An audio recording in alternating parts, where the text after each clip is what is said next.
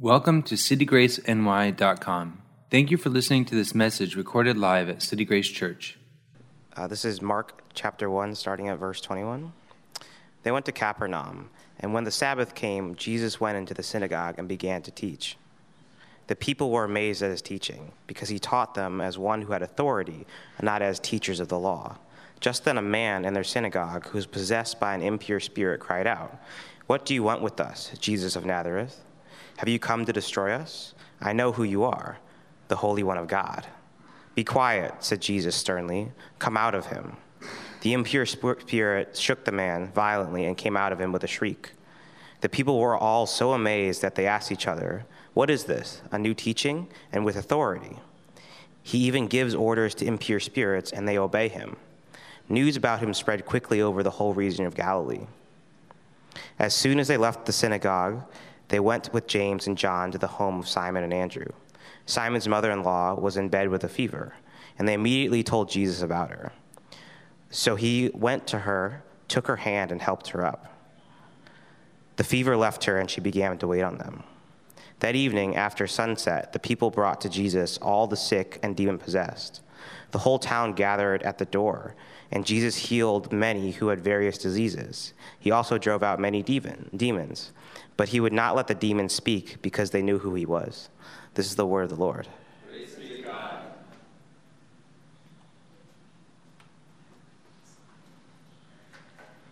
Good morning, everybody. If you don't know, we are continuing our series on the Gospel of Mark, and the title of this series is Everyday Missionaries. And for the next couple of weeks and months, we're going to be looking at how the understanding of the gospel puts people on mission. And we've already looked at the first couple of verses through the first chapter of the Gospel of Mark. And this morning we are going to be looking at how the gospel is a gospel of healing. Last week, if you were joining us, we looked at how when Jesus calls people to himself, he calls them to be fishers of men. That following Jesus means you yourself have a responsibility to bring others into the kingdom of God. This morning, we're going to be talking about how the gospel not only calls people to follow Jesus, but the gospel itself heals people. In our Bible passage this morning, we see that Jesus divinely heals someone with what the text calls an impure spirit. And Jesus heals many other people who were sick at the time. And Jesus begins this ministry after, and only after, Jesus himself hears affirming words from his Father. That at Jesus' baptism, the Father says to Jesus, "You are my Son, whom I love. With you I'm well pleased." And after that, Jesus begins a healing ministry that radically changes the entire world. Our world and our city ache for healing and for restoration. So just this past week, we remembered 9/11, right? One of the most traumatic, world-changing events in all of history. So 18 years later, we are still grieving, still feeling the impact of that tragic event. There was a physical, an emotional, and a spiritual toll that event had on this city. And some of you joined us just this past week where we had a healing service for those impacted by 9/11. People that survived that tragic event had to be treated by physical doctors, their wounds. People had to go to therapists and counselors to help them deal with the emotional impact of that event. And if you were here at 9/11, you might have noticed that after the event, people flooded churches, synagogues, mosques, communities of faith. Why? Because after that event, people were looking for spiritual answers. Right? There was a physical, an emotional, and spiritual damage that was done to this city. And ever since then, the city has been looking for healing, looking for restoration, looking for help. The city rallied, right, in really heroic and courageous ways. But at the same time, we see in our passage that as this city has looked for healing, that when people heard about Jesus, they too looked for Jesus for healing. Jesus was seemingly able to provide a healing and a restoration that nothing and no one else could. So verses 27 and 28 say this, that the people were all so amazed that they asked each other, "What is this? A new teaching and with authority. He even gives orders to impure spirits, and they obey him." News about him spread quickly over the whole region of Galilee. So Jesus, right, when he begins his ministry, news about Jesus spreads very, very quickly. Crowds and crowds, they begin to flock toward him. They see him and they make a beeline for him. But interestingly, we see a rather ironic situation in this first chapter of Mark. An ironic situation that happens today as well, which is that the people who were most familiar with Jesus were the slowest to recognize who Jesus was. So in this morning's passage, we see that it was actually not the disciples who recognized Jesus for who he is, but we see that it was actually the impure spirits, the evil spirits that recognized and named Jesus for who he was. So the people who were supposed to be the most religious people at the time, the people who said that they wanted to follow Jesus, the people who had the highest sense of morality, those were the people that when they saw Jesus, they were interested in Jesus, but they actually didn't recognize who he was. It was the impure spirits who, when they saw Jesus, said, "You are the Holy One of God." It was the evil and the impure spirits who recognized how holy Jesus was, how set apart he was, how different he was than anything else that they've ever encountered. It wasn't the disciples, it was the evil spirits. And so people were amazed what Jesus did and what Jesus taught. And even his own disciples, right? The people who said they wanted to follow Jesus struggled and were the slowest to respond to Jesus himself. The people who were supposed to be on God's side, the religious people, the leaders, looked at Jesus and they were often puzzled. They were confused. They knew he was someone important. They knew he could offer them something. But when Jesus spoke to them, they were flabbergasted. They were at a loss for words. The very people who were closest to Jesus were the people who most misunderstood Jesus. Why? The disciples had preconceived notions about Jesus. They had perceptions about Jesus. And Jesus didn't fit into the box that the disciples thought he should fit in. Right? The disciples and the Jewish people at the time had preconceived notions about who the Messiah was, what he was supposed to do, what he was able to do, what he was supposed to teach, and Jesus didn't meet those expectations. So today, we often have expectations of what Jesus is supposed to do, about who Jesus actually is. Some of us think that Jesus is someone who's supposed to give us a community of friends. I'm supposed to believe in Jesus, and then Jesus gives me a group of people that love me and care for me. Some of us think that Jesus is supposed to help us do well in life. So we have this dream of what we're supposed to do, about what we want to accomplish, and Jesus is supposed to assist us and help us get the life that we've always wanted.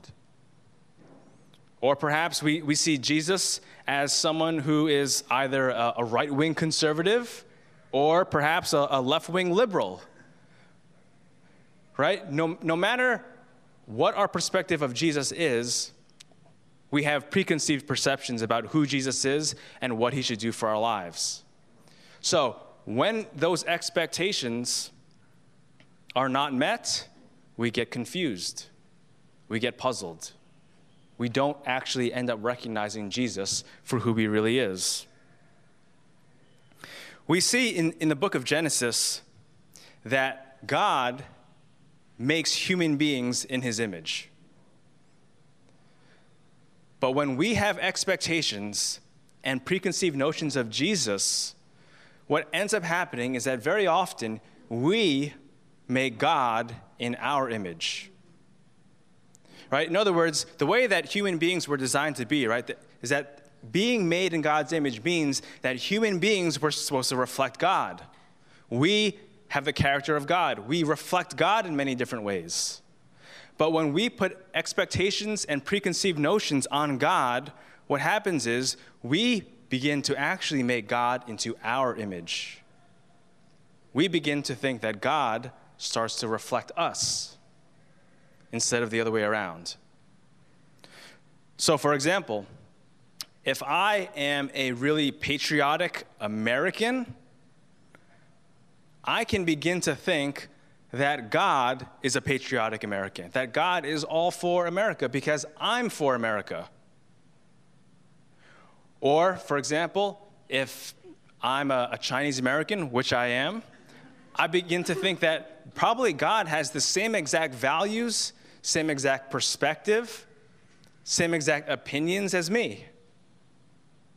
And no matter what ethnicity or race you are, what tends to happen is that we tend to put ourselves, our values, our opinions, our perspectives, and project that on God. God suddenly begins to look like us rather than us looking like God. And we all come from different perspectives, a diverse set of perspectives, and we all do this.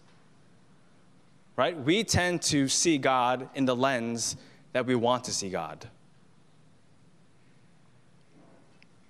So this is where the importance of diversity is. City Grace and Grace Faith both value diversity. Why? Because when we have a diverse group of people that come together as a community of faith, having the different perspectives, the different opinions, the different values, the different cultures, we actually get to see a fuller picture of who God is. Right? Because if we only see God from one lens, from one perspective, again, our tendency is to project that onto God. But when we have various perspectives, various opinions, various cultures, we can come together and measure those against one another, measured against what Jesus taught, who Jesus was, and actually begin to see a fuller and more complete picture of the gospel itself. A fuller and more complete picture than we could see just by ourselves, right? Because all of us would agree that we all come to life, right? Not just faith, but life from a certain perspective. We've all been raised differently. We have different values. We're at different stages of life, right? All of that skews our vision, our perspective, and our opinions. So when we are in a community that is diverse, that has a difference of opinions, a difference of perspectives, we can see not only life from a different perspective, but see God from a different perspective. We can see each other's blind spots. We can speak into one another's lives, but only when we are in a community that is able to value diversity the way that this church does. So, we must first listen and understand how God first defines himself before we start to define God for him, right? We must understand what it means to be made in God's image rather than to make God in our image. And when we listen to how God defines himself, here in the New Testament with Jesus, but also in the Old Testament, we see how God chooses to define himself. In Exodus chapter 15, there's a story. And in that story, God gives one of his covenant names, a personal name. And in Exodus chapter 15, verse 26, he says this. He says, "If you listen carefully to the Lord your God and do what is right in his eyes, if you pay attention to his commands and keep all of his decrees, I will not bring on you any of the diseases I brought on the Egyptians, For I am the Lord who heals you. I am the Lord who heals you. So in Exodus chapter 15, God gives one of his covenant names, which is Jehovah Rophe. Jehovah Rophe, which means the God who heals. And we see in Exodus chapter 15, not only, right, is God a God who heals, he doesn't just do healing, but because it's his name, he reveals himself to be a God who is healing. It's his very being. It's part of who he is. Who Jesus is and who God is, right, at the core of who they are, is healing. And we see that in the Old Testament, and we see that in the New Testament. So Jehovah Rophe in the Old Testament means that God is a God who heals, but who heals in a various different ways. So not only does God heal people physically, but we see in the Old Testament that God uses this name and this verb to heal water, to heal land, to heal nations, and even to heal sin. God himself, both in the New Testament and the Old Testament, reveal themselves to be God who heals in every single way that we can imagine possible. So we might think, okay, if we have a cold, God can heal us, and our cold gets better. And that's one way to think about healing, right? That's one way to think about restoration. But God's vision of restoration is far greater than just healing a cold, right? It's the physical, the emotional, and the spiritual components of human beings and all of creation that God desires to heal. God is a God who heals not just one aspect of life, but all of life. Because from God's perspective, he created all of life. So when God creates the entire world and sin enters the world and it becomes to break down, God sees that as opportunities for him to show up and to show off, to show how he can heal every aspect of creation, every aspect of human beings. In Jesus, right, we see that his healing ministry, right, becomes the full expression of what God wants to heal in this world. So Jesus' healing ministry, right, we see was far-reaching, was wide-ranging, and we see that Jesus heals someone who's possessed by an impure spirit, including Simon's mother-in-law.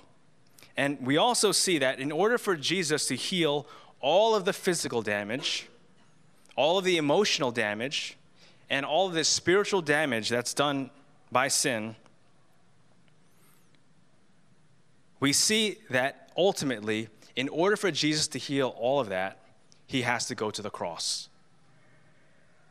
So, in Matthew's account of Jesus healing Simon Peter's mother-in-law, he says this. Matthew 8:17 says, "This was to fulfill what was spoken through the prophet Isaiah. He took up our infirmities and bore our diseases." So, in order for Jesus to heal our sickness, to heal our diseases, we see that the gospel message is that Jesus had to take on those diseases, to take on that brokenness, to take it all on himself in order for us to be healed. Just this past week, in watching the 9/11 memorial service, it was particularly moving, I think, for me to hear about the first responders and the families of the first responders. It was a reminder of the incredible courage and the incredible bravery displayed by the first responders when 9/11 happened. Because on an average day, right, the first responders, they go to situations knowing that it's a risk, right? Every day, police officers, firefighters, EMT workers, They go to these situations knowing that their lives are at risk. They're dangerous jobs. But it was something that one of the family members said this past week that kind of struck me. And what they said was basically acknowledging and highlighting the courage of their family members who were going up the crumbling buildings.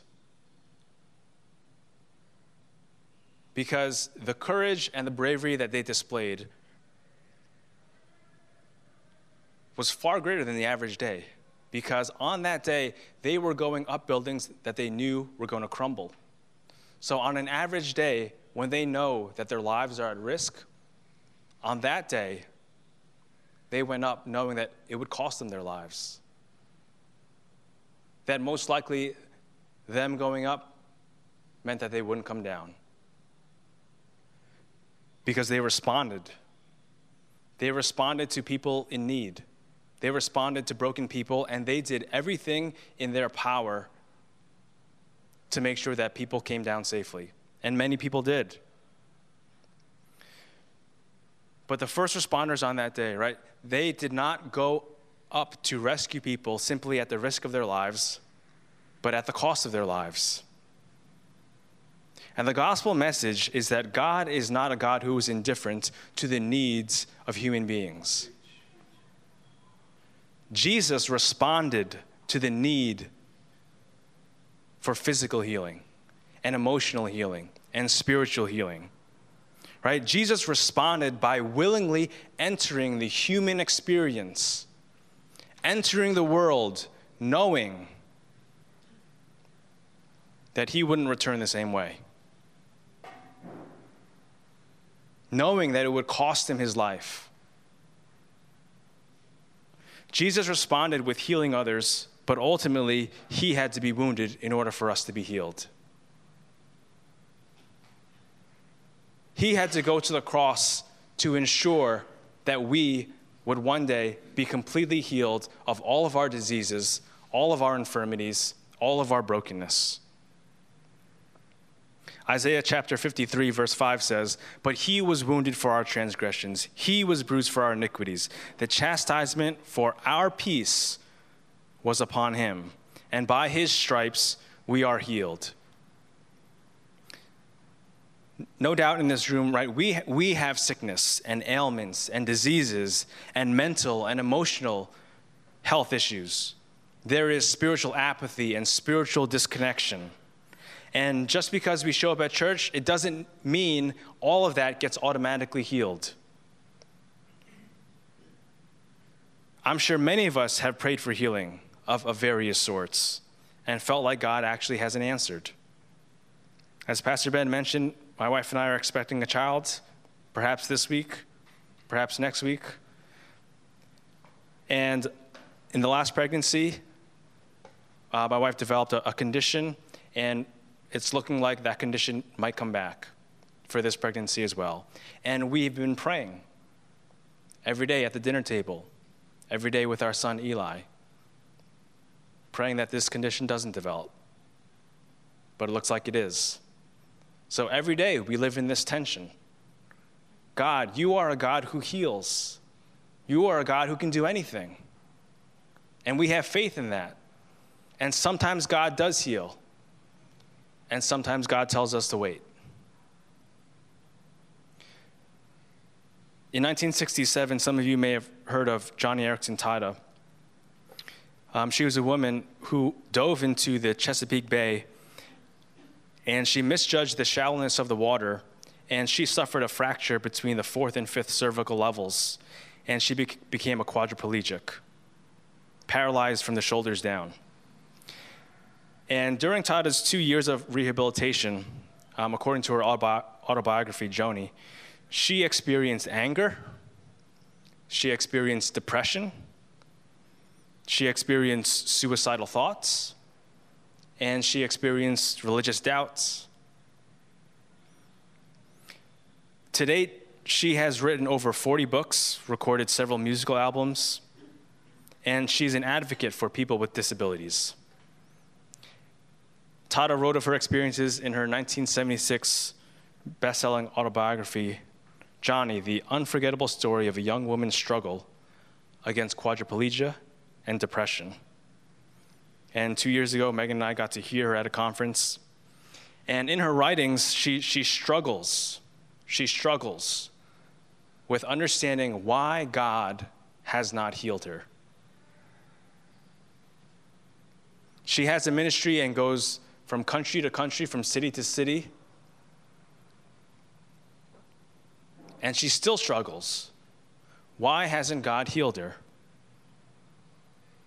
She could bring so much glory to God if God would just heal her quadriplegia. She says this in her book, A Place of Healing, that He, God, has chosen not to heal me, but to hold me. The more intense the pain, the closer His embrace. And even after she wrote that, 8 years ago, she was diagnosed with breast cancer. And she battled the breast cancer. She was declared cancer-free after 5 years. And then just last year, 2018, diagnosed with cancer again. Whether or not we're Christians, right, we have physical and emotional and spiritual sickness that yearns to be healed, that yearns to be restored. And Jesus Himself, right, saw this physical, emotional, and spiritual brokenness, and He chose to enter it. He chose to take it on. And the gospel tells us that some people, right, as a result of that, will be healed today. We fully believe that Jesus can completely heal any of those diseases today.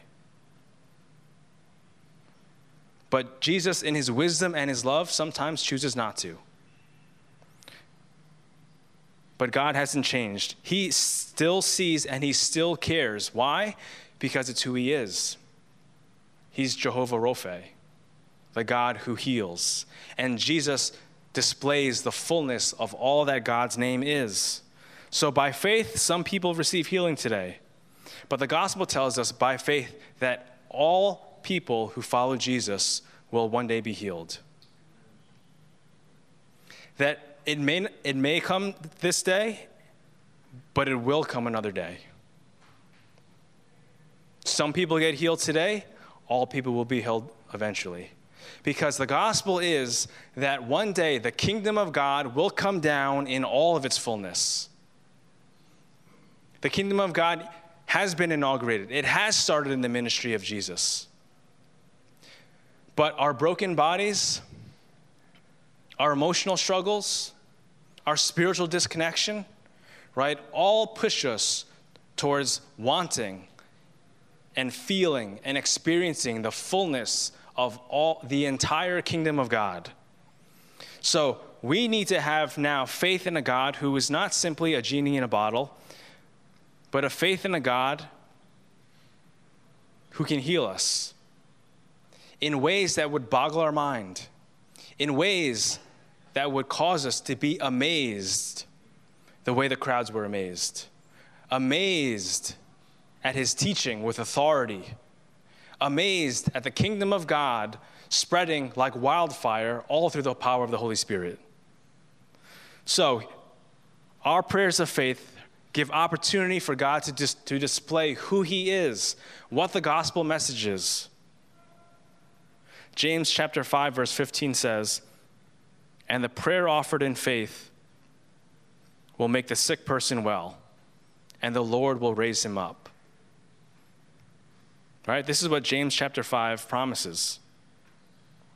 That through faith, we can be healed. Through prayer, we can be healed. So in a moment, we will have people to pray for you. Because we know, of course, beyond a shadow of a doubt, that there is physical and emotional and spiritual sickness. So let's pray together now. And we invite the prayer team to be available for anyone who would like prayer for their sickness.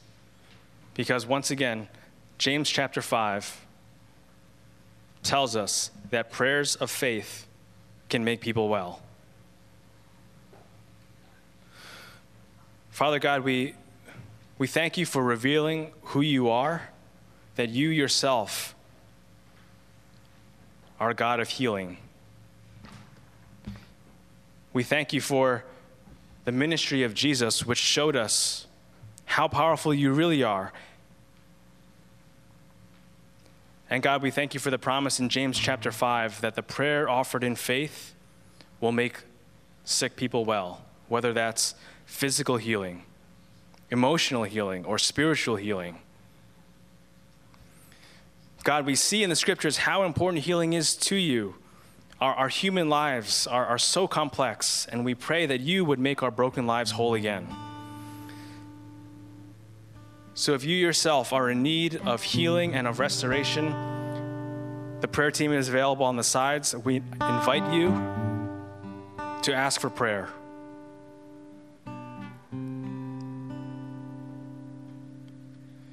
In the same way that people sought out Jesus for healing,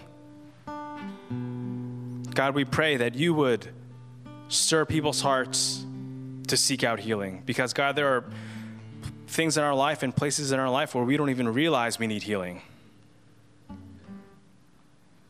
Parts of us that are broken that we don't see is broken. So, God, would you reveal those places in our life that need healing? And, God, may they be healed today. You are a God who is supernatural, God. You work through doctors, but you work through faith. God, help us see the areas in others' lives that need healing. Healing is not just something to make us feel better, but is healing that can restore not just people, but can restore cities. So God, we pray for our city, the people of this city who are still traumatized by events like 9/11. God, may you move us to love and to heal our neighbors. Help us to be attentive to the needs and wounds of others, even as we feel that we have enough needs and wounds to worry about on our own. God, every year we're reminded of the darkness and the light that we live with on a daily basis.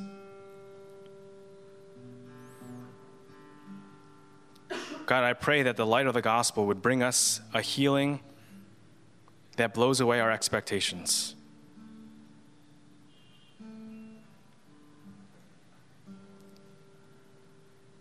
God, you heal us because you love us. God, may we experience and know how deep your love is for us. That your love for us is a love that heals us. That your love for us is a love that restores us. God, may we as a church be restored. We pray this in Christ's name. Amen.